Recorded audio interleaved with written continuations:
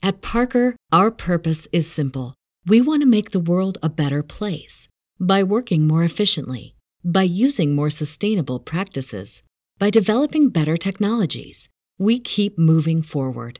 With each new idea, innovation, and partnership, we're one step closer to fulfilling our purpose every single day.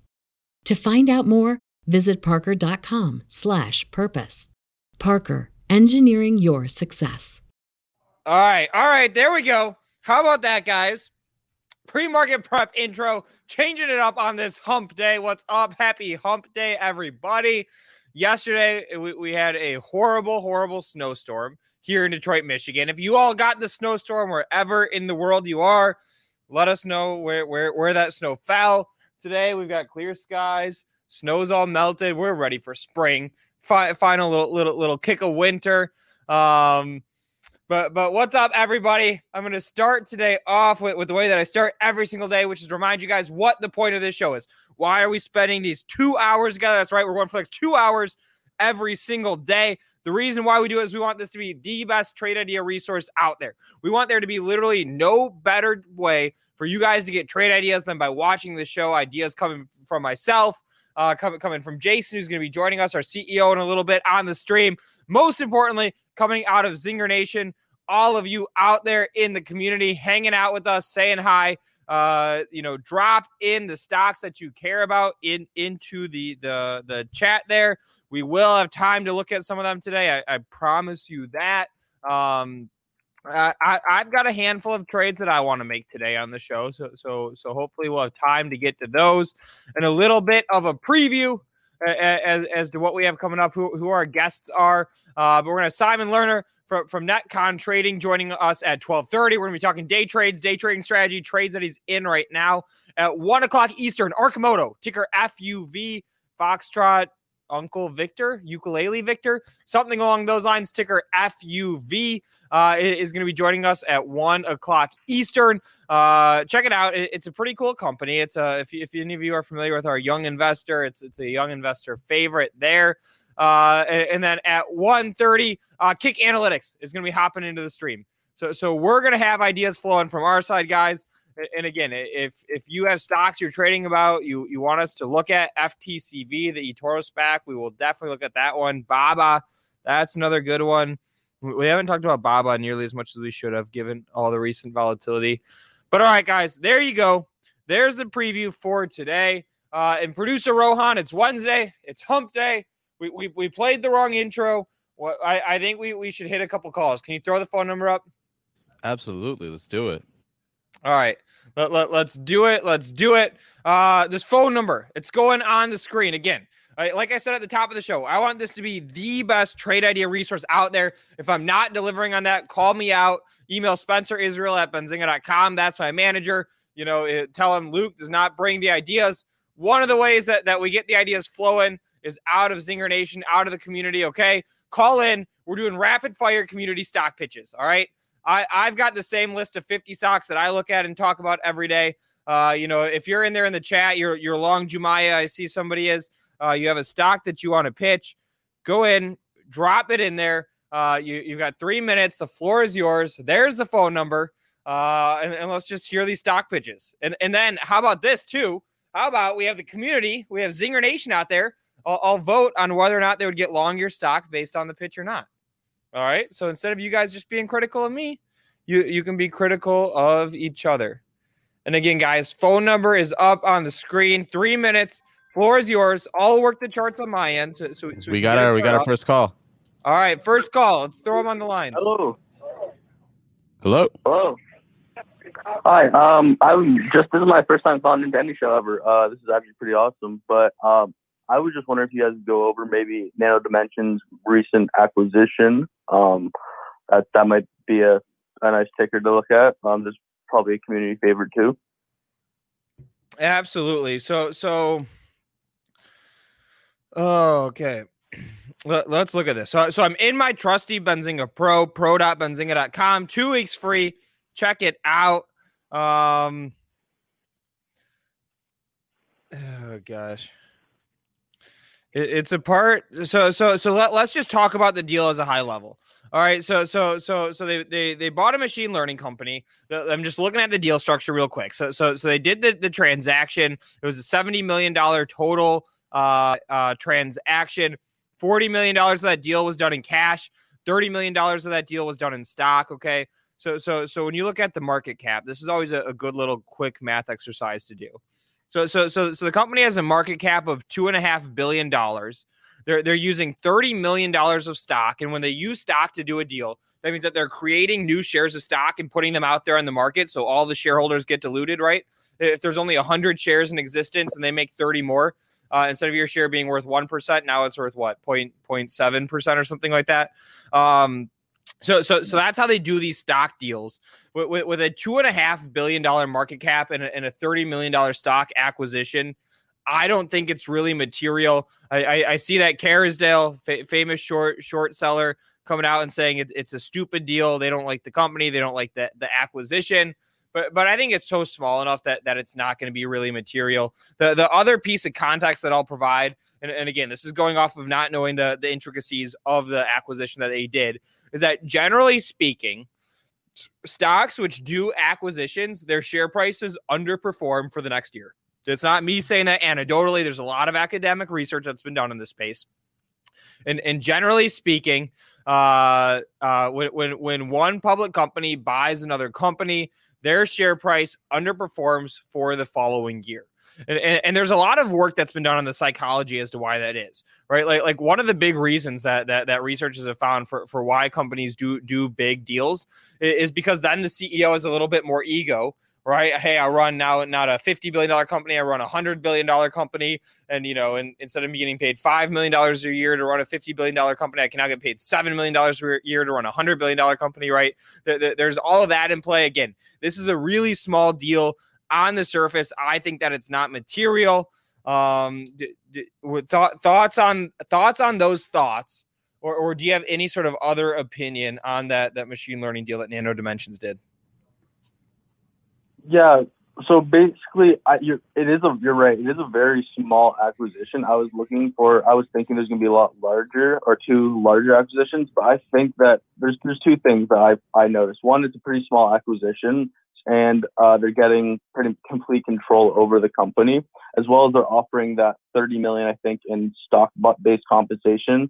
And there's a lockout period for 3 years. So I think this is really a 3-year hold. I think the lockup period is really showing, like, okay, you're not selling the shares till then, but by that 3-year lockup period, we're going to be in a position where you selling those shares isn't going to really affect us as much. Like that's the way I'm kind of looking at the way that the deal is. It's such a small acquisition. They have so much money. They still have like $1 billion to make some more acquisitions, and I think that's what their goal is for this year, is to make a couple of good acquisitions to kind of lay out the path for their 3-year journey to get to where they want to be. That's my kind of my thoughts on the acquisition. I took myself off the screen. I'm on the same page as you in that I don't really think that this acquisition is super material. I'm going to throw this one out to the community, though, guys. If you guys like Nano Dimensions, you are long the stock, you like the stock at $7.31, throw the 1 in the chat. If you don't like the deal, throw the 2 in the chat. I'm curious where everybody is out there. I don't think it's a super material deal one way or another. All right, man. Thanks for calling in. Or you have other thoughts? You have other stuff to say it. Yeah, I was just thinking of I have basically my portfolio is made. It has a 3 to 5 year time horizon. So a lot of the stocks I've picked for it, or like the 4 main holdings I have for that 3 to 5 time horizon, would be like Nano Dimensions, Palantir, Neo, and Bionanogenomics. What are your guys? What's your thoughts on that? Like 3 to 5 year time horizon. Is that all that you own? Yeah, those are the only ones I own right now because I pulled out of pretty much everything around February. I'm gonna go Dave Ramsey a little bit. I'm gonna do my best, Dave Ramsey, and say Add some more stable companies into that mix, right? You named a couple stocks that I own, right? Like the Palantir type companies and plays around that. But I also own, the Apples of the world and the Googles of the world, right? The Amazons of the world. I would suggest throwing some of those in as well, because if you hold only 3 stocks, and they're all stocks that are super high valuations, right? We're talking 10, 20 times price to sales. If they can't deliver on estimates, I mean, they're all in for some downside in there. So I think that it's my personal opinion. Again, my philosophy is that I take 70% of my money and I put it into these more stable plays, specifically ETFs. And it's that last 30% that I try to get outperformance on. And that's why I'm, selling puts in Palantir and doing those sorts of trades. So just for my style, it's a little bit too risk seeking for me. But if they all hit, you're going to outperform the hell out of me. So that's my thought. Yeah, in 3 to 5 years, right? But yeah, I'm only 19, right? I live on my own, so I don't really have a lot of extra money to throw into those more expensive or more stable stocks. So I guess I've done pretty well I've only been investing for a year now, but I've done pretty well over the year, just like everybody else, I guess. I did initially start in with like those recovery stocks and like airlines and cruise lines and stuff like that. So I know now going forward, I'm really just building. I'm gonna build into Palantir a little bit, and then I gotta find some safe stocks. I know that, like maybe a bank or something, some kind of financial services or manufacturing or industrials. All right, and how about this? First air horn for the day. 19 years old, already in the market. I love it. Let's go. We all gotta like that. And give us your name. Oh yeah, Owen. All right, thanks for calling in, Owen. Owen, yeah. All right, guys. Take care, man. Take care. Let's do another one. All right, we just got NNMD. Again, this is the idea show. This is the For the People show. Let's throw one more user call out there. After we get through that, guys, if you're just joining us, we're going to be talking day trading and some day trading strategies up here in a minute at 12:30. Other stocks on the list to get to today: Baba, FTCV, Jumaya, Netflix, Plug, and Ride. So we got a jam-packed show, but let's get another stock out of the community. Producer Rohan, we have somebody on the phone lines? I heard the ring. Producer Rohan, if you're talking, we can't hear you.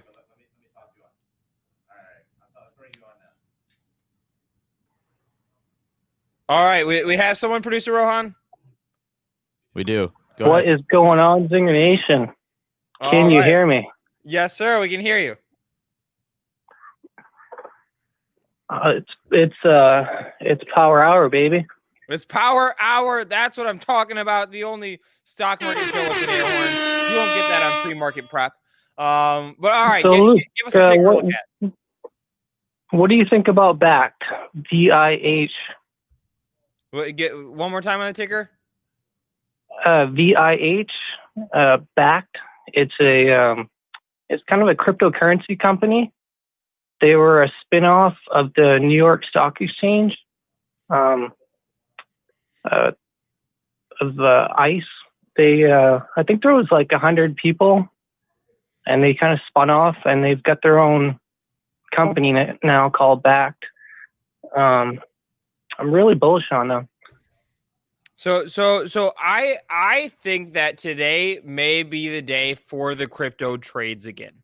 I bombed out of all of these stocks when Coinbase could not hold the open price of its IPO, right? That 381 open price. And guys, this is a SPAC, right? If you're wondering why is the name BACT and that's not what's up on the screen, this is a SPAC. This is a post-announcement pre-merger SPAC deal. Today what I like about BACT, what do you like about it? It's only like $1 billion at this price instead of buying like Coin, which is, I think it's like 80, 90 billion valuation right now. How do the numbers look? I think BACT is a profitable company right now. They make money off the futures. I think it's CBOE. No, not CBOE, but I'm not sure exactly which ticker symbol, but all right, I'm looking. I mean, if the numbers look good, and when I say numbers, specifically what I think is important for these companies are the user trends, right? We want to see the user growth. That's why I liked all the Voyager. But I mean, if the numbers look good, too, is they just created an app, and on this app you'll be able to trade crypto and do all kinds of things. But they also have something interesting where they're creating a new market where you can trade airline miles and you can trade other things like that, like points and stuff that you get from other vendors. I think like Starbucks and a couple other companies are partnering with them, and that'll be interesting. If you can trade your airline miles for something else, like trade it for Bitcoin or for something more useful. I think they might have something there. They might have room for growth. Yeah, I mean, I think it's interesting, right? But let me ask you this: what catalysts do you have on the horizon, or do you just have some of this post Coinbase shakeout momentum that can start to pick up now? Yeah, I think crypto is going to do good for the rest of the year, because crypto usually does these 4-year cycles, and we're seeing it really hot this year. We did see a little bit of a sell-off, but Ethereum's almost back to its highs. So, I think the market doesn't look like it's shaked out yet. I think it's still pretty bullish. And even looking out like 4-10 years, I think this asset class is going to be much, much bigger. All right, man. Well, hey, I appreciate you calling in and throwing a new ticker on our radars. It's not one that we've looked at on this show before. I like it. That's what we're all about, baby. Representing for Zinger Nation, trying to get some of these new stocks, some of these new tickers here, and I appreciate that you gave us one. All right. Thanks for having me on the show. For sure. Appreciate it. Sure. Absolutely. All right, guys. Let's hit a little bit of a preview for the rest of the day. And I see somebody saying Voyager's up 19% because they're buying back 5% of the stock. Yeah, that's a hell of a run. Still not back in it. Sorry, guys. Could have been a good day today. But all right, good for you. If you held the bag, you're having a nice day there. But all right, preview of what is to come, guys. Stay tuned. In just a minute from now, we're going to start talking some day trading and some day trading strategy, digging deep into that. Other stocks that we have on the radar: Alibaba, Jumia, Netflix, Plug, and Ride. And then Arcimoto, CEO of Arcimoto, ticker FUV, everybody's favorite, like 3-wheeled electric vehicle company, coming on at 1 o'clock Eastern onto the show. And I'm going to make one more ask, guys. I'm throwing this one out there. If you are watching this show on YouTube, I promise you this. There is somewhere on your page, there's a little thumbs up icon. Here's my thumb. It looks something similar to that, if not exactly. Go ahead, press that like button, smash that like button. Let's share this stream. I am looking at Jason Raznick from afar right now, trying to get him to come on. I don't know if we can convince him today. But if we run these numbers up, I know he'll pop on with us and get some new ideas going. But all right, guys, without further ado, I want to go ahead, bring our first guest of the day onto the show.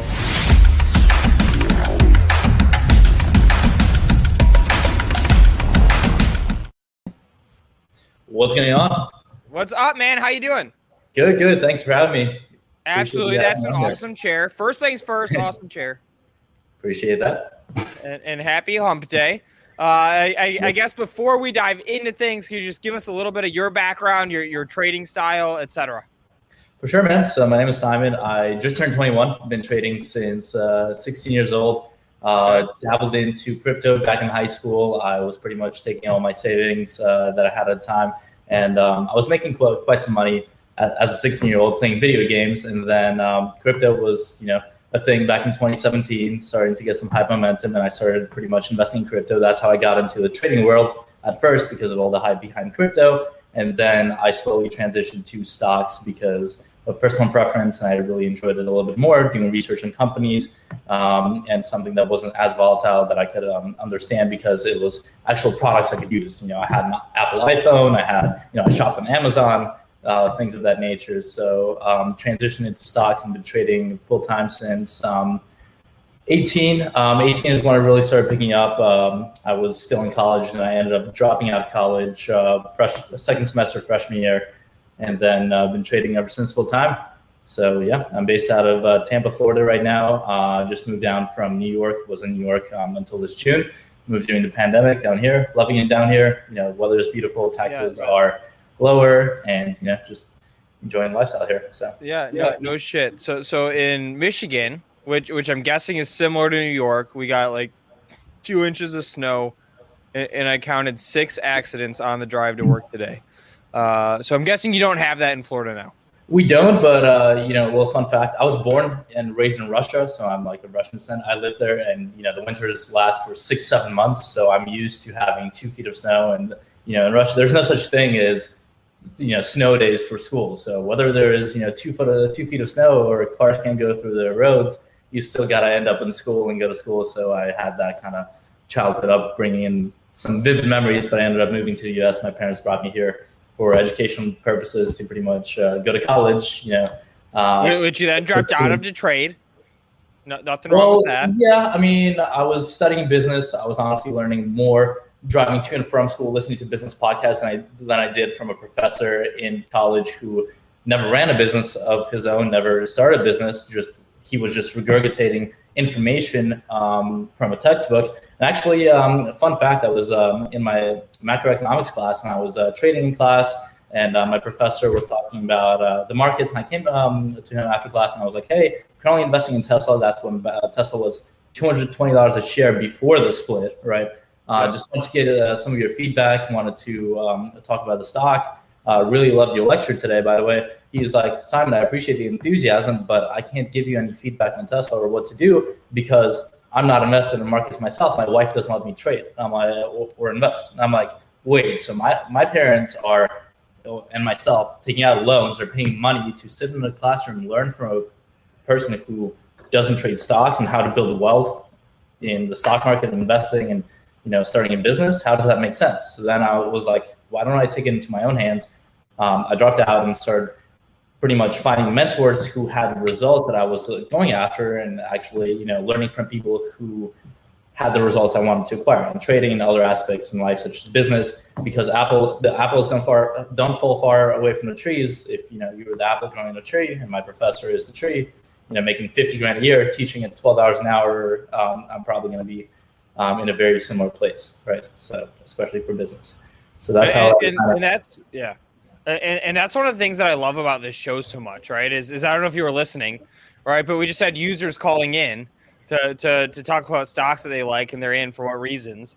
Because it's so much different when you can make it real, and instead of that's why I don't watch CNBC all day, right? Is you just have people talking about stock and investing ideas all day. And then you show the disclosures, they don't have any holdings. It's like, all right. It would be a lot easier if I could just speculate about stuff, but I show my live portfolio every single day on this show. So yeah, I love that real aspect of it. So tell us about your trading style a little bit, your method. How do you identify the stocks that you want to trade, et cetera? For sure. So my trading style evolved a little bit over time. Obviously, since I was 18 to right now being 21, it changed drastically. I started off with equities. I had a very painful learning curve. I think I blew 4 or 5 trading accounts, lost around $30,000 when starting out. It took me about 14 months to find consistency in markets. So I found that consistency trading stocks first, and then I got introduced to options. And about a year and a half into trading, I transitioned into options, and now mainly I'm an options day trader and scalper. I scalp weekly options. If I'm day trading, I'm trading a couple of weeks out expirations, and I pretty much trade the same names over and over again. I look for catalysts, I look for momentum and direction, and synergies and the confluence with the overall market. So if, let's say, we have bullish news on a stock like Tesla, and the markets are pushing up and we have some momentum, I'm going to be looking for upside plays only. If we have some sort of misdirection where, let's say, we do have bullish news on Tesla, but markets are selling off, there is negative catalyst, I'm not going to be looking for upside plays. I'm probably going to be just sitting on the sidelines. So that's my approach. I'm in a trade between 30 seconds to 5-10 minutes usually. Obviously, options have leverage. You don't have to put as much capital up front, and you can make larger returns. That's why in and out. Okay, so let me ask you this, right? Mm-hmm. Let's say let's go to the Tesla example, right? Okay. You got a positive market, right? Triple Qs or SPY, whatever is up for the day. You get positive news out of Tesla. Elon Musk tweets, for sure, enjoying my Roadster on the moon. And it's a video of him driving around on the moon. All right, that's our positive catalyst. The stock's already up 5%. You're looking at the chart or you're looking at something. How do you decide, hey, I'm going to get into this now? Are there indicators you use or any insight there? In terms of indicators, if you have charts to share it, feel free to go ahead and share your screen. I can share my charts that I would be looking at. Let me just figure out how this works. Amazing. Share screen? Yep, share screen. Pretty simple. I just got to open my preferences and give this permission. Give me 1 second. No problem. Yeah, this is asking me for a password for some reason. While you're doing that, let me ask you this. Do you like Wingstop or Buffalo Wild Wings better? It's this debate that we have going on today in the office. Oof, that's an interesting one. Could you repeat the question? Which Buffalo Wings? Sorry, Wingstop or Buffalo Wild Wings? Probably going to have to go with Buffalo Wild Wings. Of course, right? No brainer. Yeah. It's asking me that I'm going to have to apparently restart Google Chrome to share my screen. So it might kick me out of here for a second, if that's okay. Yeah, go for it. Let's try it. Give me 1 second. Sorry about that, guys. I'll be here. I'm going to go on a Dogecoin rant while you're doing that, okay? All right. I'm going to go on my Dogecoin rant. This is a PSA. This is a Luke Jacoby public service announcement. I'm going to find, some sound effect to kick this off. All right, I didn't hear it. That means you guys probably didn't hear it either. It was supposed to be a bomb exploding. All right, PSA on Dogecoin. Before we get into this, in the chat, be brave. If you are still bag holding Dogecoin, go ahead, drop a 1 in the chat. If you're not in Dogecoin, drop the 2. There's no abstaining. I see we have 447 people here. Again, if you are still bag holding Dogecoin, drop the 1 in the chat. If not, drop the 2. There's the bomb exploding. I'm definitely a massive bag holder. Or not a huge one, but I'm definitely hardcore bag holding right now. All right, here's my opinion. We have 5 people in the Benzinga office today. There's only 12 people here today in total. At least 5 today are still bag holding Dogecoin. I think that the jig is up, guys. I think that I enjoyed the hell out of it. I thought it was amazing. I think it was a moment in time. In my personal opinion is that the jig is up. We had a blast with it, right? I mean, it was like the funniest market phenomenon in the past couple of months, at least, right? Maybe except for Roaring Kitty opening up his congressional hearing with "I'm not a cat." That was a good one. It was one of the most fun stock market things to watch, but I generally speaking think that the jig is up, right? Yesterday was like the day. I feel like whenever there's a day that the world decides, like, this is the day where we're going to run this thing up and blow some energy into it, you get past that day, some of the momentum fades, the interest fades. I can get, I'm looking at the analytics on benzinga.com and I can look specifically at the readers of Dogecoin here. Let me put this up. And Simon's back, so we'll bring Simon back on in a second. But let me just show you guys the Dogecoin readership on benzinga.com, the change over time. This is a little bit of a leading indicator of the price because it tells you that, hey, interest is dying down. Let me just go to our cryptocurrency by day. There it is.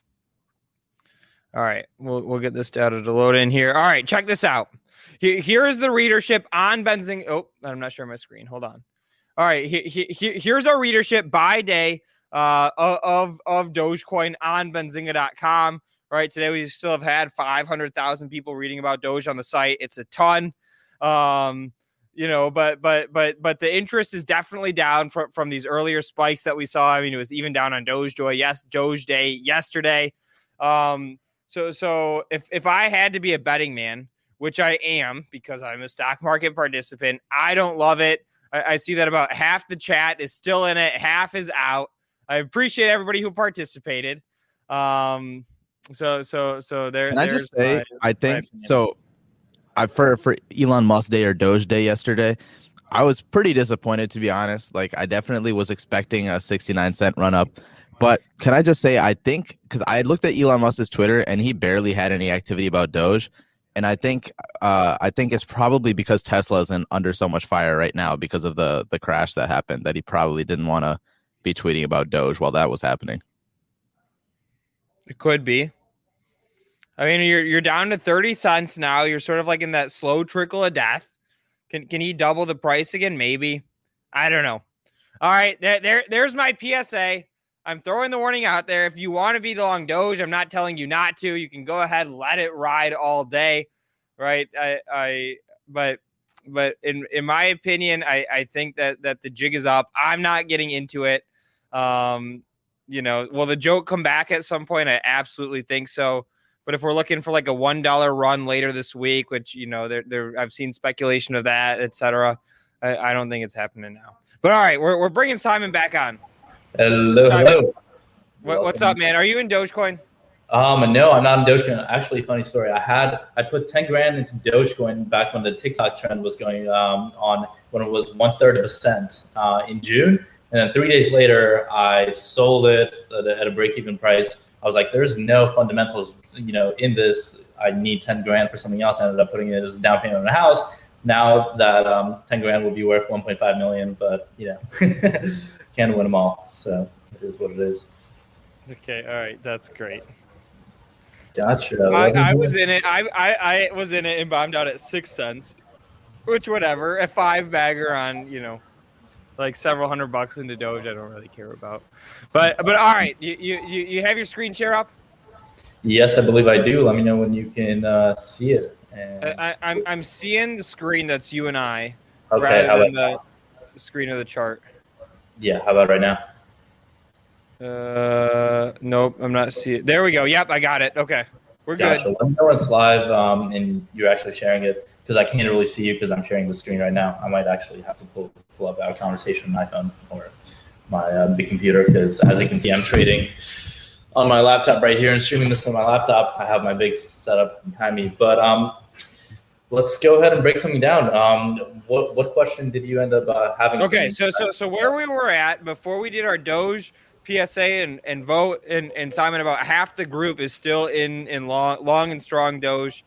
And about half is bombed out of it at this point. So, but the question that we were giving this scenario as to what you look at when you're deciding to get into a day trade, and you told us your trades are typically 5 to 20 minutes long. The scenario was we're having a positive market day. There's good news out about Tesla, and it's Elon Musk driving around on the moon with the Tesla vehicle. The stock is already up.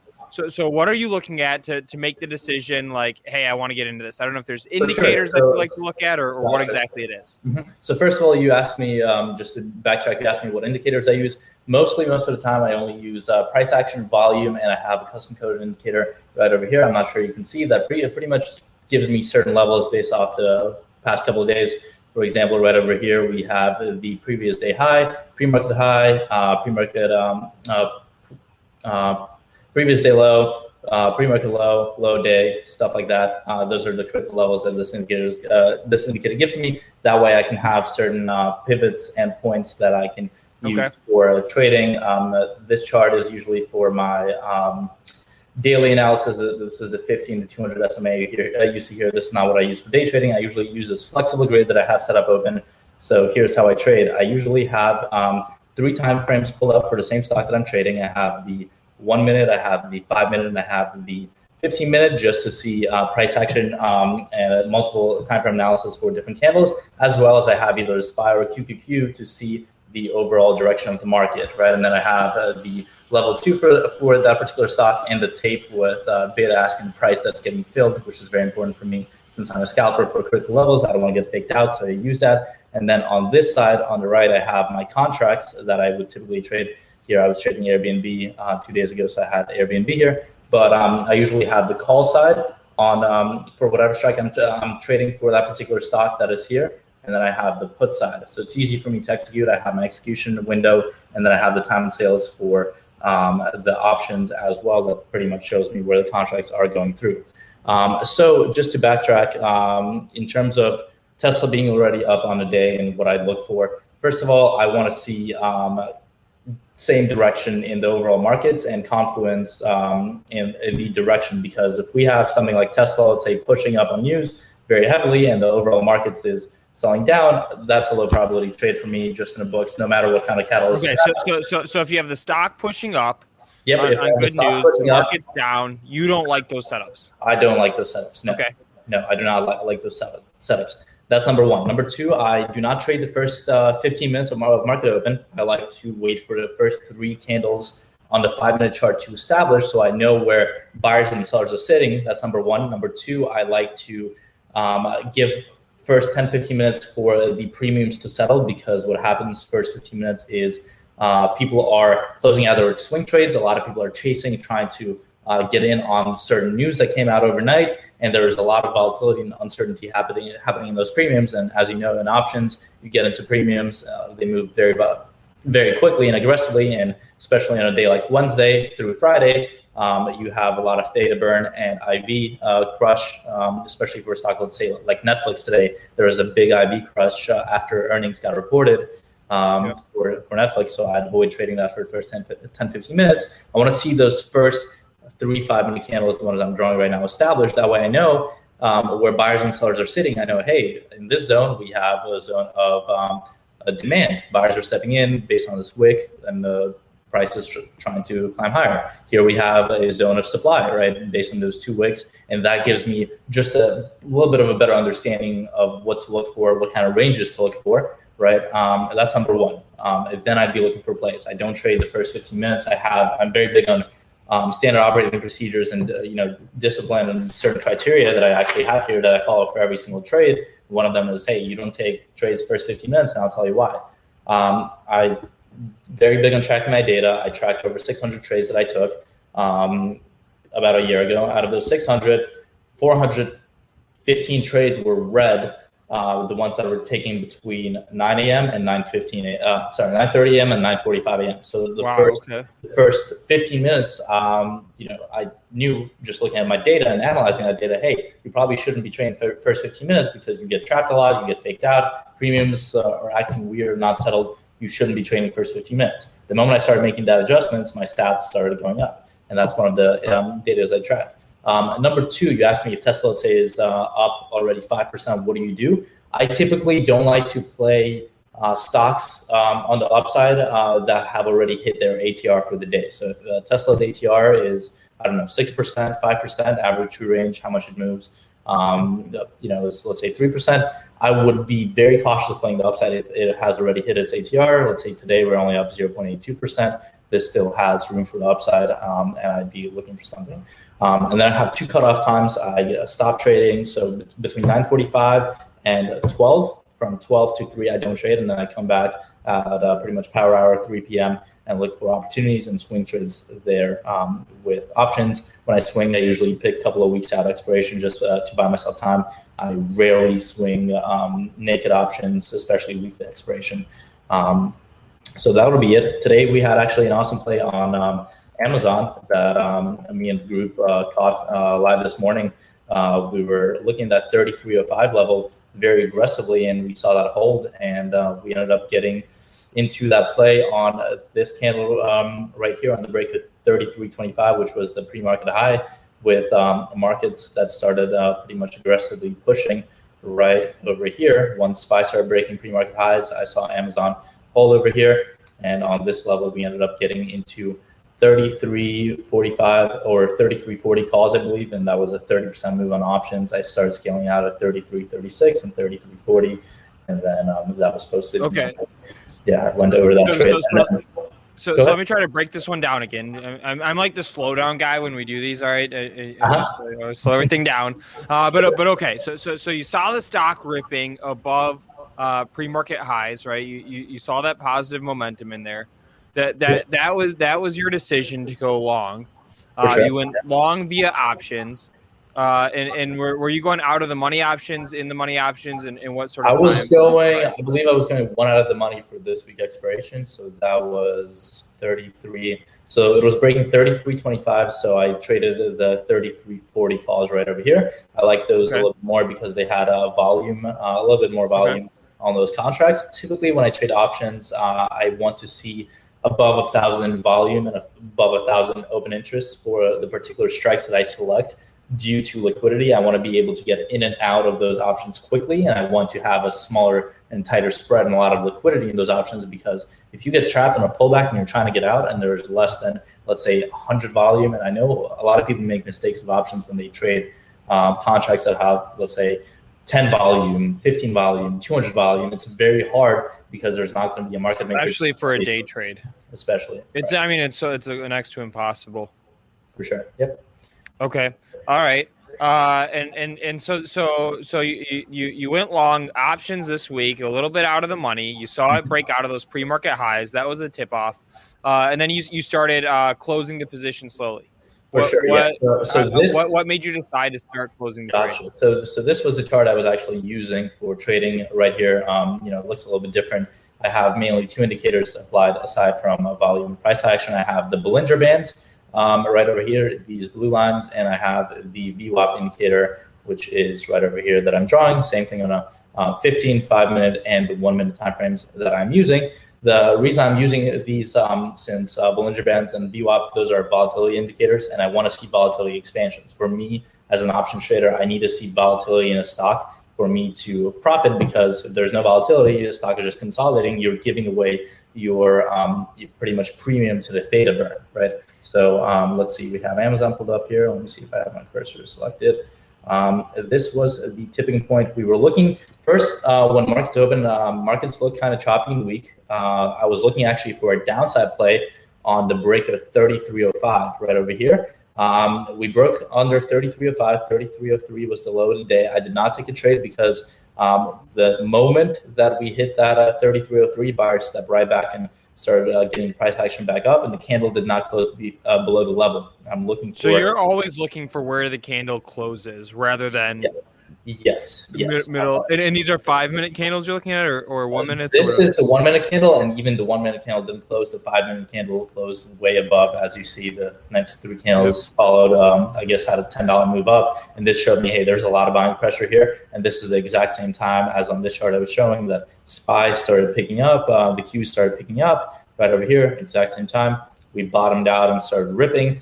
As well. And then also I was listening to Benzinga Charlie. I listened to Charlie. I have Charlie turned on real time here on TOS and on the Benzinga app we usually use.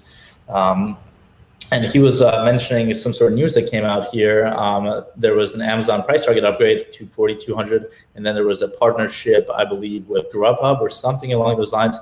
Dish, Amazon Web Services partner for 5G connectivity. This was the same exact time I was looking for that trade, and those news came out. Charlie announced that, hey, there is the potential partnership with Dish. I was like, that sounds like good news. Markets are starting to pick up. We just held this level. So markets are pushing up. That's one check. We held on price action. We have this sort of bullish pin bar forming here. That's a check for me, right? And then we have critical levels that are breaking, which was the pre-market high for me right over here. And I entered on this candle that I'm pointing to right here. We, we're consolidating here, and the moment we started breaking out of this level and trading above that top VWAP line, that's when I knew volatility is starting to expand, volatility is starting to pick up. And then on the volume average, we also had above average volume on that breakout candle. So that gave me clarity and confirmation to pretty much take that trade.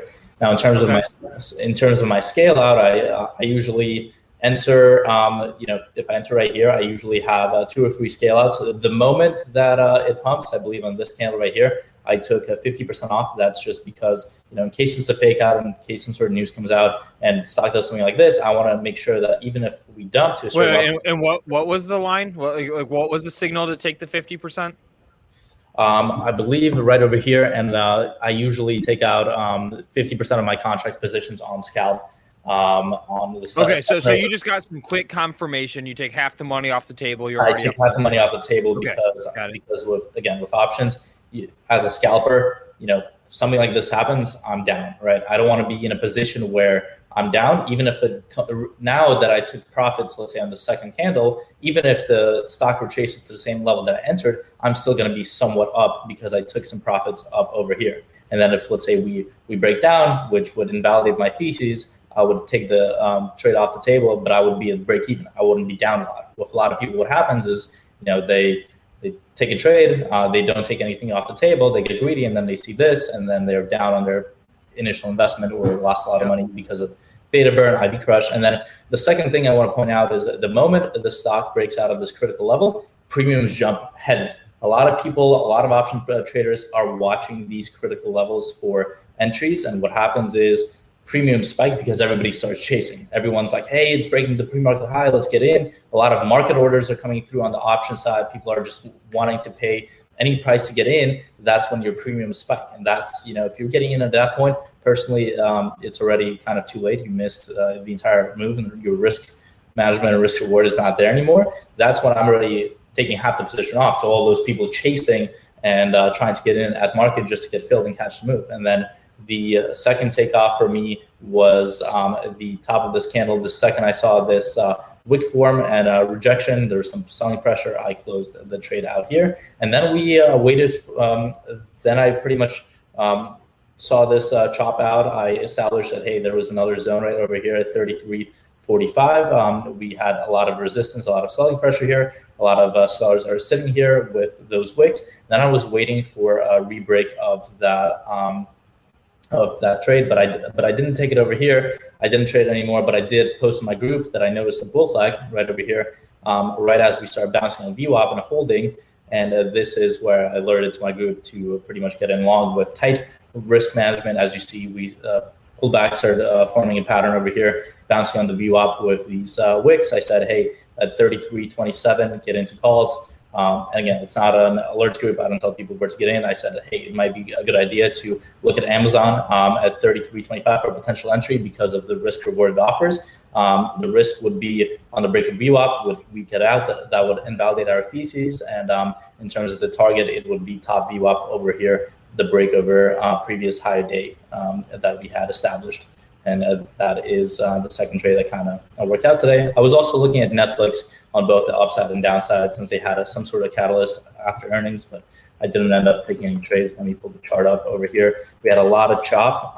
In the first part of the day, I was looking for a downside play under 503.78. I noticed that we saw some sort of formation. We had a wedge, but there was no trade here for me because it wasn't just following the overall markets. I was also advising people to look at that 515 level on the tape and level 2 to my group.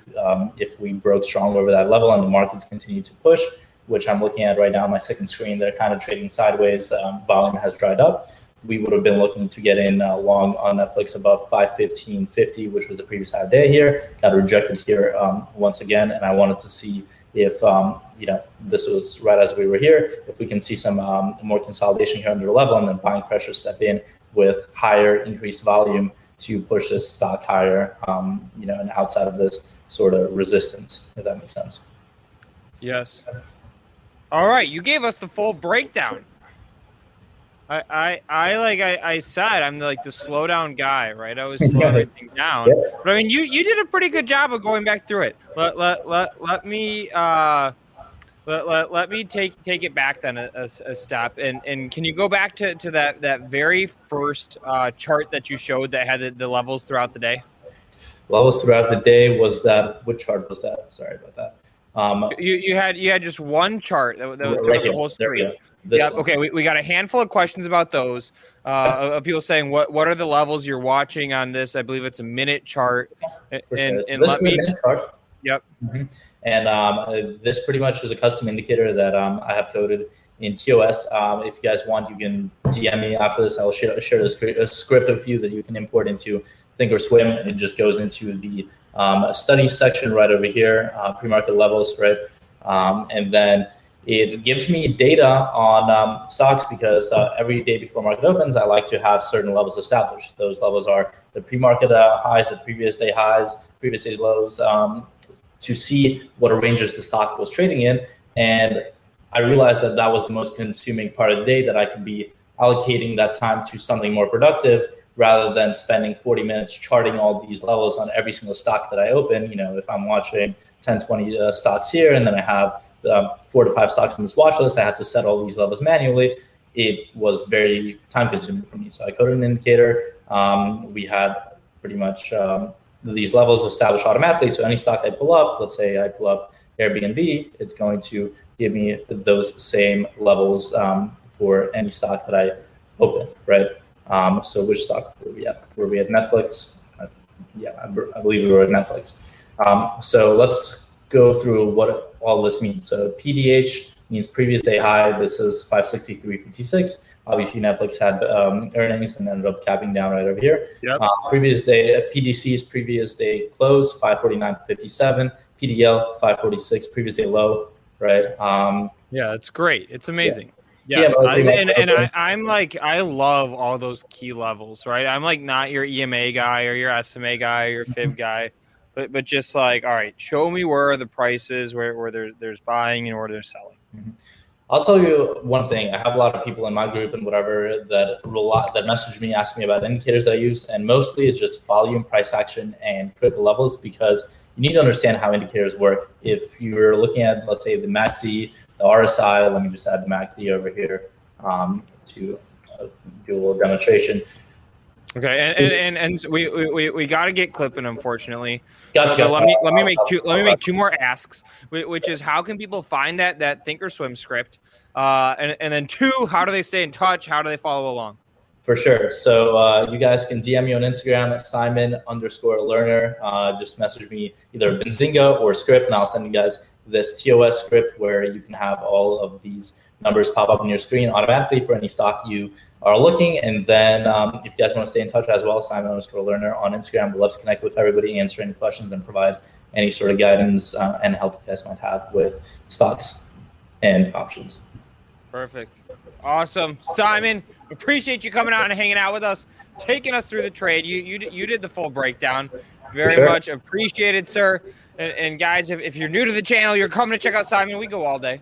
All day, 8 a.m. Eastern to 6 p.m. Eastern. Subscribe, hit that like button, stay in touch with Simon, and we will talk to you soon, sir. Luke, I appreciate you. Have an awesome day. Thank you, guys. See you later. You too. All right, enjoy that warm Florida weather. Still sort of, I mentioned at the top of the show that it's now like warm in Detroit. I just saw snow again. I swear to God. April 21st. That's what we're dealing with over here, okay? But all right, guys, if you are just joining us, stay tuned. Preview of what is to come up next on the show. Ticker FUV, Arcmoto CEO is going to be joining us. Super interesting EV company. So we'll be getting to that in just a minute. Other tickers that we have on the docket, we've got Baba, Jumaya, eToro, FTCV. It's a pre-SPAC deal.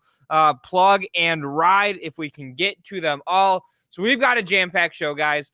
And I see all these crypto tickers floating around in the chat. So we will hopefully have some time to get to the crypto tickers.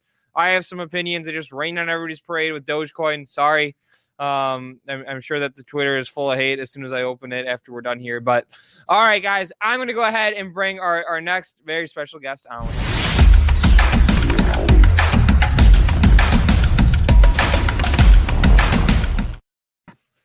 Mark, what's up? Welcome back to the Power Hour, man. We're glad you came back to hang out with us. Luke, glad to be back on the program. How's it going?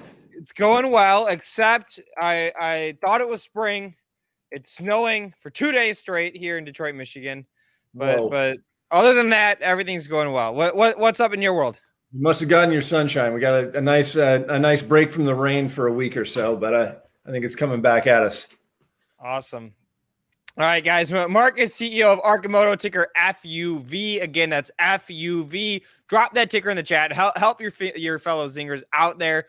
And Mark, but before we dive into things, could you just give us a little bit of background on the company for those who are not familiar?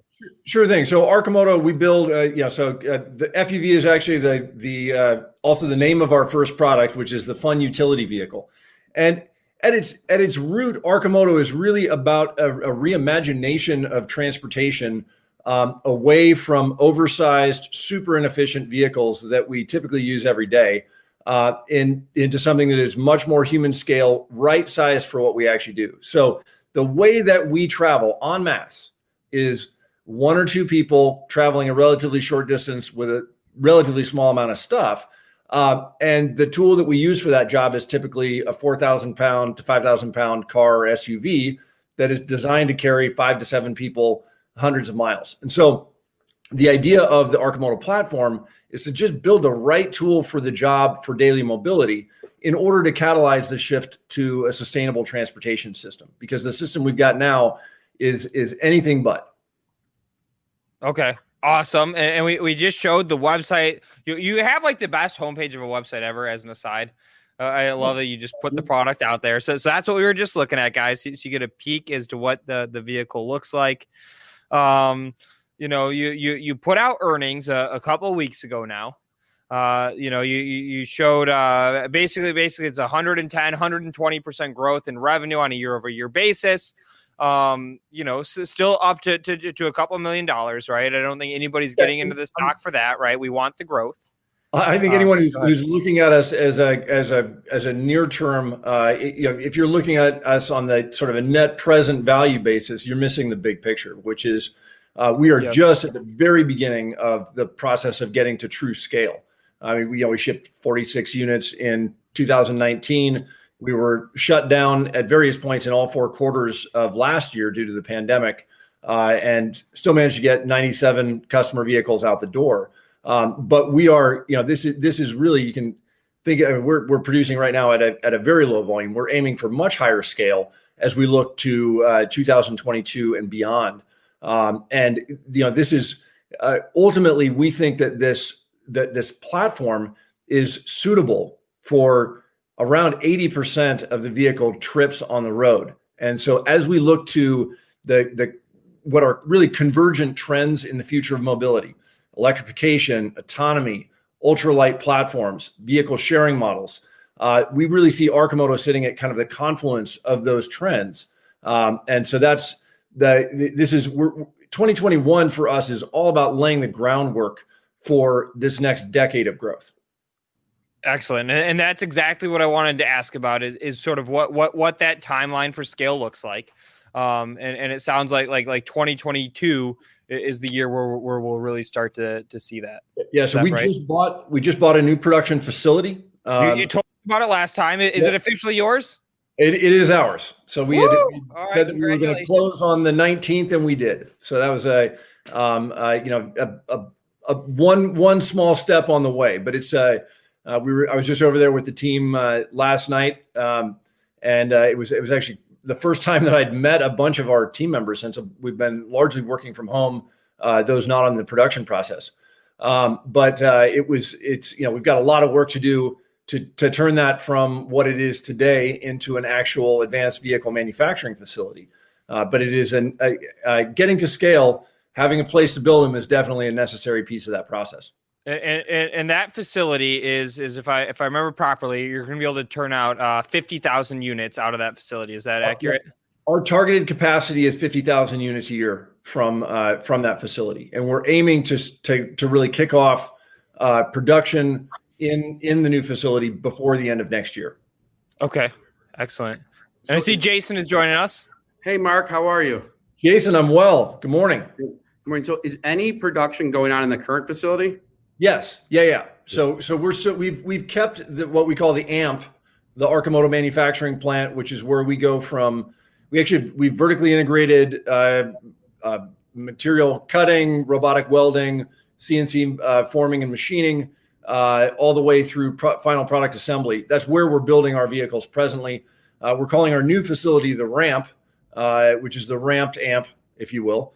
And that won't come online again for, we're aiming for end of next year to get vehicles out the door of the new facility. But we will be producing vehicles. We've at earnings, we laid out a target of delivering 500 customer vehicles in 2021, which would be more than a 5x of what we did last year. And then to unlock real volume and growth, we're going to need more space. Got it. Okay. And then is Sandy Monroe involved still? Oh yeah. No, we are working with the Monroe team on a daily basis, both for the planning out of the new facility and then also fine tuning what we're actually going to build inside of it. Yeah, he's the best. I don't know if you ever get to Michigan, but if you do, I know you've been here before, but you should stop by our office. We're in downtown Detroit. I would love to.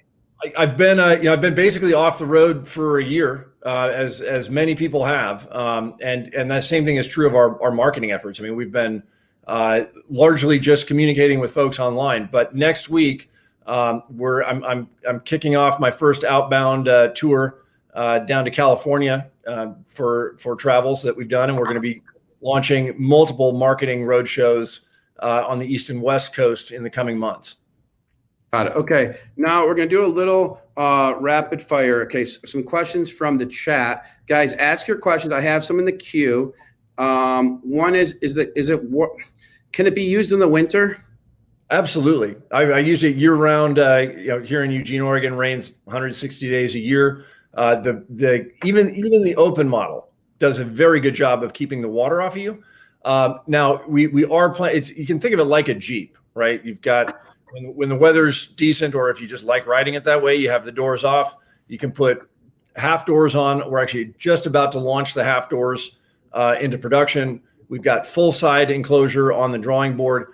And I think it's important to understand the distinction between the products that we have launched already and the underlying vehicle platform. So we've announced, I think, 5 different variations of the vehicle platform, sort of different hats that you can put on the same underlying electromechanical gear in order to differentiate the product for different markets. So the Fun Utility Vehicle, which comes open by default, is I would say more tuned to the sort of Sun Belt markets. California, 5th largest economy in the world, Arizona, Texas, Nevada, all the way out to Florida. And then as we get to scale, we're certainly planning on the fully embodied, more buttoned up version for the Detroit winter. Got it. Okay. And Mark, couple more things. Do you need someone said a motorcycle license to drive the Fun utility vehicle? So 3-wheelers in the U.S. are classified as motorcycles federally, but almost every state now has some kind of a carve out for 3-wheelers that either let you ride them with a normal driver's license or with a 3-wheel only endorsement that's very easy to get.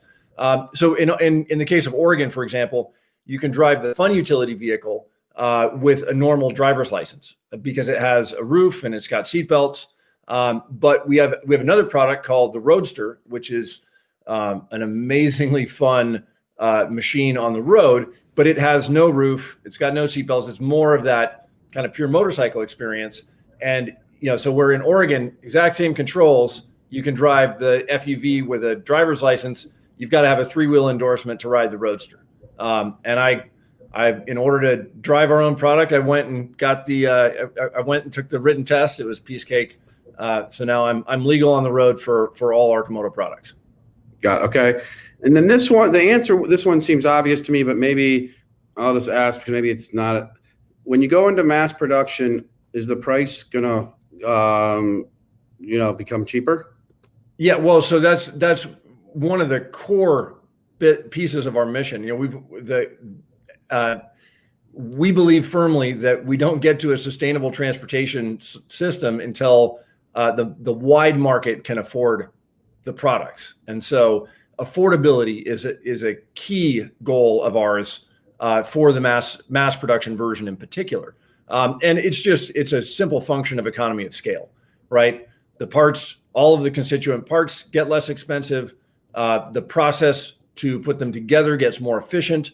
And we're doing a lot of work to really simplify some of the more expensive parts of the vehicle architecture in order to drive down costs. So yeah, cost reduction is a major goal as we go to scale. Got it. And then someone mentioned the safety being a smaller car. I know there's smart cars that are small. How do you address safety? Yeah. And you can go to arcimoto.com/safety for kind of the deep look. You have to realize, put a link in the chat about arcimoto.com/safety so you can answer their questions. Okay. Yeah, but in general, it is a motorcycle class platform. It is a much lighter weight vehicle than a full size car on the road.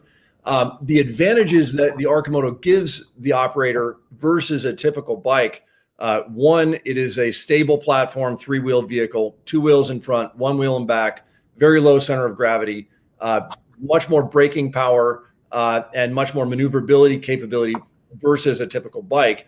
But you've got a roof overhead. You sit up about the same height as a crossover SUV, so you are much more visible to other road users, and you have a much easier time seeing people around you. So you get when you think of typical small form vehicles, they're usually really low slung and hard to see. With the Arcimoto, you're up there. People can see you. You can see other people. So maneuverability, stability, and visibility are sort of 3 of the core pieces there.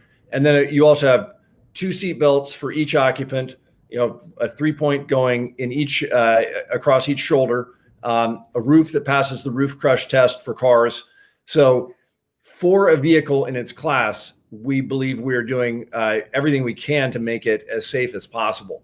But you are still a much smaller vehicle on the road than the typical 4,000-pound SUV, which is, I think part of the point of the exercise is that the shift to a sustainable transportation system should mean that we make the roads safer for everybody, and that what causes the road to be unsafe is everybody using a giant 4,000-pound machine by themselves to go get a cup of coffee, which is nuts. Got it. No, I agree. And the delivery aspect of it too, for short order delivery from restaurants. So we have the Fun Utility Vehicle was our sort of our flagship product. One of the products that we actually started piloting last year is the Deliverator, where we take the back seat out and that whole back end of the vehicle becomes storage. That we think is really an ideal solution for the rapidly emergent trend of last mile delivery, whether you're talking about food or parcels or meals.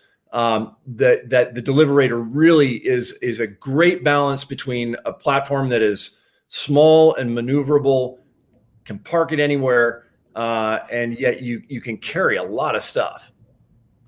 Yep. Yeah. So how do you get these places to know that you exist, that you have these vehicles, that you can do delivery and all that kind of stuff? How do you get these schools or whoever would be a customer to know that you guys exist?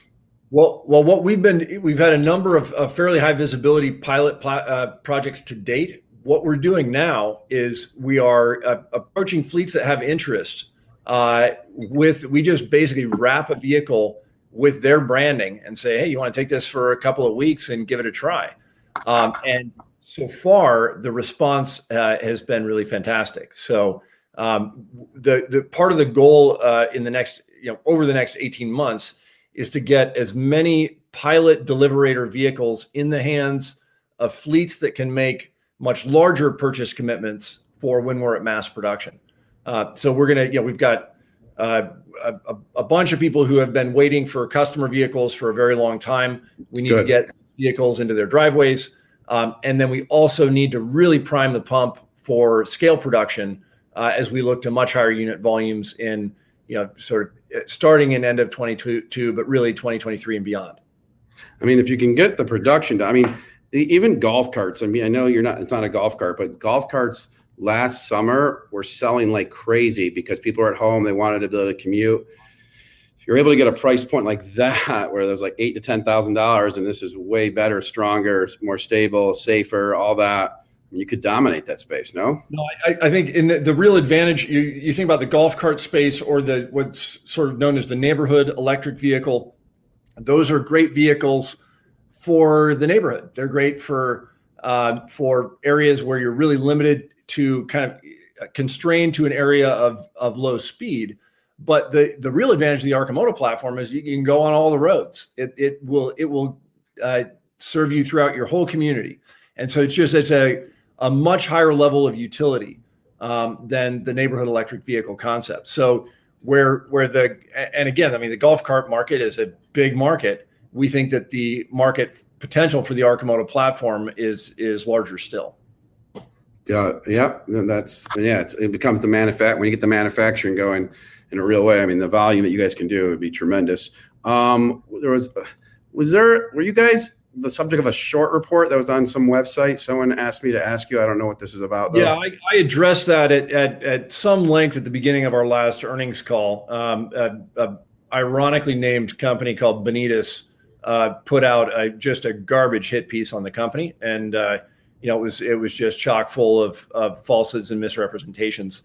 It is an unfortunate part of the market that we live in, that there are. I think what my guess is, and I'm not a financial analyst, but we saw a massive accumulation of short interest in Arcimoto on NASDAQ starting in December or late November, and to me this just seems like it's part of goes with the territory, unfortunately. But we're going to keep executing, and I think we are going to. My belief is that we will prove all of those short thesis points provably false. Did it have false points in the report? Oh yeah. Okay. Yeah. No, it was garbage. Someone said it was on Seeking something. I don't know. So there have been, which is interesting. I mean, just again, interesting to know that there have been, I think now, 7 hit pieces on Arcimoto in the last few months. And again, we are a much smaller company by market cap than other players in the EV space, and we are actually delivering product to customers, and we have a bunch of rave reviews about the product that we've delivered. And so I think my sense is that some folks are trying to protect a bad bet. But again, I'm not an analyst, so take everything I say with a grain of salt. Yeah. And at the end of the day, like I remember I invested in a company called HubSpot. It was at $45-50 when I invested, and there's a hit piece on it on Seeking Alpha, and the guy just said it's way overvalued. It's 10 times. It's going to be a $10 stock, and that's what it should be at the most. It's at $520 today, and that's like 3 years later. So time heals. Like, it's like time heals, time shows who can execute. You get the game. And when you've got 30% of the company's float sold short, that's a lot of stock that someday is going to have to be bought back.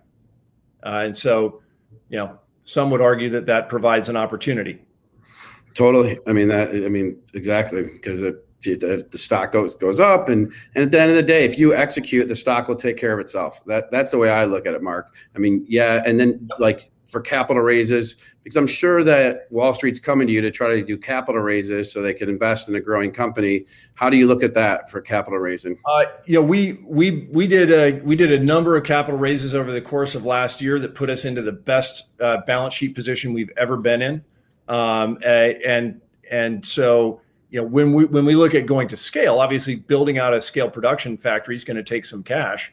But our primary target for the source of that cash is the federal government. We see the Advanced Technology Vehicle Manufacturing Loan Program as an ideal source of financing for growth. It's what that program is for. We're in sort of pre-application consultation mode. We've shipped them the first couple of drafts of our application, and we're expecting to submit that formally here quite soon. All right. Awesome stuff, man. Next time we got to get Sandy to come on with you. Well, that'd be great. Maybe we'll do it from the facility. I'll reach out. But thank you for coming on. Appreciate Arcimoto, guys. Sweet cars. I think a sweet company, but time will tell and execution. You guys look at it, and the company's been around. And when working with Sandy Munro is a bullish thing. It's like having the Mark Zuckerberg of like social, but for electric on your team, which is a very powerful. I'm not sure Sandy would love the comparison, but perhaps. Hey, Jason, we got to get you behind the handlebars. Let's do the next one live. Let's do the next one live. Let's do it. Let's go. Let's have fun. Good talking to you. And I know you get the whole game. We talked about how Tesla is, the other 3 automotive companies, and you're, very smart in the space. And that's why I like talking to you. It's not just about Arcimoto, but how the market dynamics in the space and why those 3 automotive makers had no choice but to let Tesla. I guess they did have a choice, but they chose to let Tesla win. Yeah. It's hard to disrupt yourself. And that's kind of the classic innovator's dilemma problem, is that if you've got this sort of entrenched market, it makes it much more difficult to go after something that points back at your other products and says, these all suck. And so, I think that's why, even though Arcimoto has been, we're a small, scrappy startup in Oregon, but for whatever reason, we have been better positioned than just about anybody else I can see to actually go tackle this problem, which to me is, I've been working on this for 13 and a half years. This is the significant challenge project of my life. So, and I think it's a meaningful goal and a reasonable way to pass the time. Yeah. One of our users says they need to give you a BZ wrapped vehicle and you do a live drive around and stream it as you take us around Detroit. Sounds like a good idea. We'll get a lot of viewers. I think that is right on point with our present marketing program. So I don't need the car. You can just give it to us for a week, and I'll drive around Detroit, put some cameras on it. We'll go live all day. We'll take it to the Comerica Park where the Tigers play. Do a whole thing. Jason, let's make it happen. All right. Sounds good. All right. Thank you for coming on, Mark. We will talk to you soon. See you soon. Appreciate it. Have a good day. You too. Cheers. Yep. Cheers. Okay. So that is Mark, FUV. The guy's working hard. The guy is smart. I'm telling you, he's smart. I came to know him from a few months ago, 5 months ago. And we were talking about how Tesla has out innovated the big automakers. And one of the big issues is because they have a whole dealer network. And electric, since there's less parts, there's less service for dealers. So even though maybe Ford could introduce something sooner, it messes up with their whole model. And that's the innovator's dilemma. Do we let go of this part of it or do we not? And that's why Tesla has an 8-year lead or 10-year lead. And Mark was talking about that. And a year ago, 98% of people were never talking about that. So, and although Gordon Johnson would still say, oh, those automakers are doing great. But so not just Arcimoto, but he gets the business. And when I'm looking at companies to invest in, I want to invest in a company that the CEO is building on the business that he has, but he also understands market dynamics and he understands what it's going to take to move the needle to build this brand. And he knows it's getting the manufacturing out there and getting the marketing out there. So now I'm going to have my Benzinga vehicle driving around. People are going to want it. What is that? We'll sell 1,000 that day. Who knows? All right. We have another guest coming on. In 1 second, but that's for our Instagram account, Benzinga. If you want us to have, Instagram stuff, what we want to see on it, let us know. Send an email to powerhour@benzinga.com with what you want on the Instagram account. Young investor, we'd have loved to have you on right now because FUView is on, but we have 2 guests lined up, I think. Aaron Bree may be able to fit you in, but I don't know because Aaron has a guest. Aaron, will you come on for a sec? Yes, sir. Okay, hold on. Adnan, how we doing? Hey, guys, how are you? Hi, Jason, how are you? Good, how are you? Not too bad. Long time no see. Yeah, how's your day going? Wonderful. I just want to have one quick question with you guys. Jason, what do you feed these guys in Benzinga? You guys are all fired up. This You is think I'm amazing. fired? I feel like I'm less fired up today. I feel like I'm not bringing the energy like I should. Good. No, You know, it's amazing what you guys are doing. Is an amazing thing. We feed them. We got Red Bull. We got Monster Energies. You know. Oh my God! Oh my God! Thing, That's only remind me of the Bloomberg pantry, actually. Yeah, I mean, were you at Bloomberg? Yeah, I worked for Bloomberg for about 17 years. I was mainly working in Singapore. My last job was over there as a head of commodities. So really? It was pretty good. We built this shipping platform over there, and we sold hundreds and thousands of subscription over there at the same time.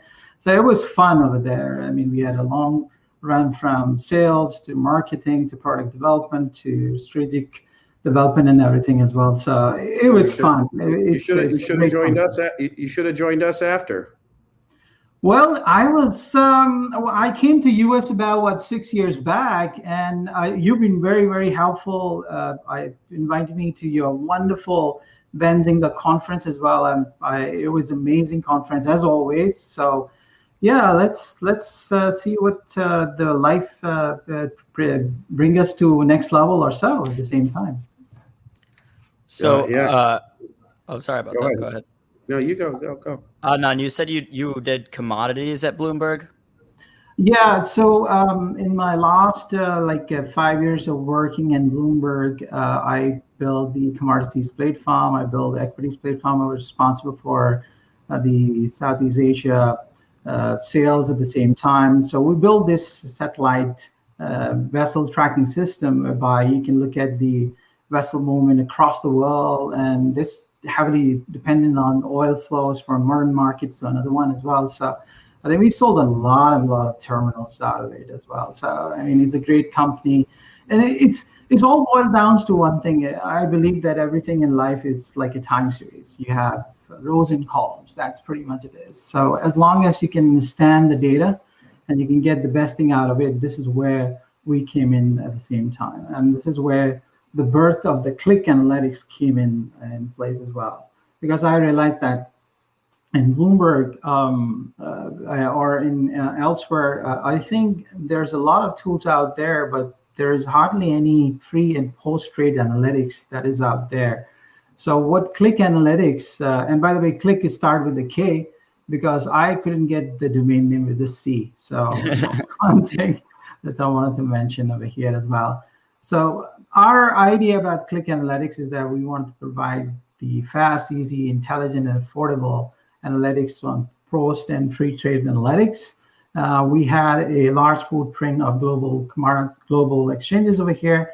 As of now, we have about 12 exchanges. By the mid of next month, we'll be adding about 20 over exchanges around the world. Primarily, we had a very heavy footprint on the US market at the same time.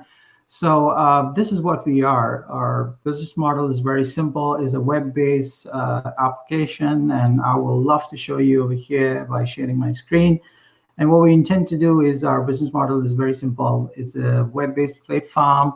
The subscription is about $10 a month for all the 30 over application that we build over here in our platform. So that's what we are. I am a firm believer of seeing is believing. So if I can share my screen, I'll show you some of the analytics that we have in our Yeah, go ahead, share. I just had Qlik Analytics pulled up so I could show people the main page, but I'm sure you can do a better job of walking us through kind of the useful tools on there and what to do on there. Absolutely. So you still are keeping up with the commodity markets today. I know I've been seeing a lot of stuff about lumber because the lumber prices have been, skyrocketing, going up. But then yesterday they were actually limit down, and I didn't even know that. It's amazing. Well, there is a highly correlation between a lot of things in commodities. Well, oil market, natural gas, all different things. So you got to look at things in perspective at the same time. But to be frank with you, lately I've been more towards the equities kind of world, but it's everything in life right now, especially in the markets. It's very connected right now. So can you see my screen right now? Yep, we got it pulled up. We're looking at the S&P 500 just on the main page of Qlik. Excellent.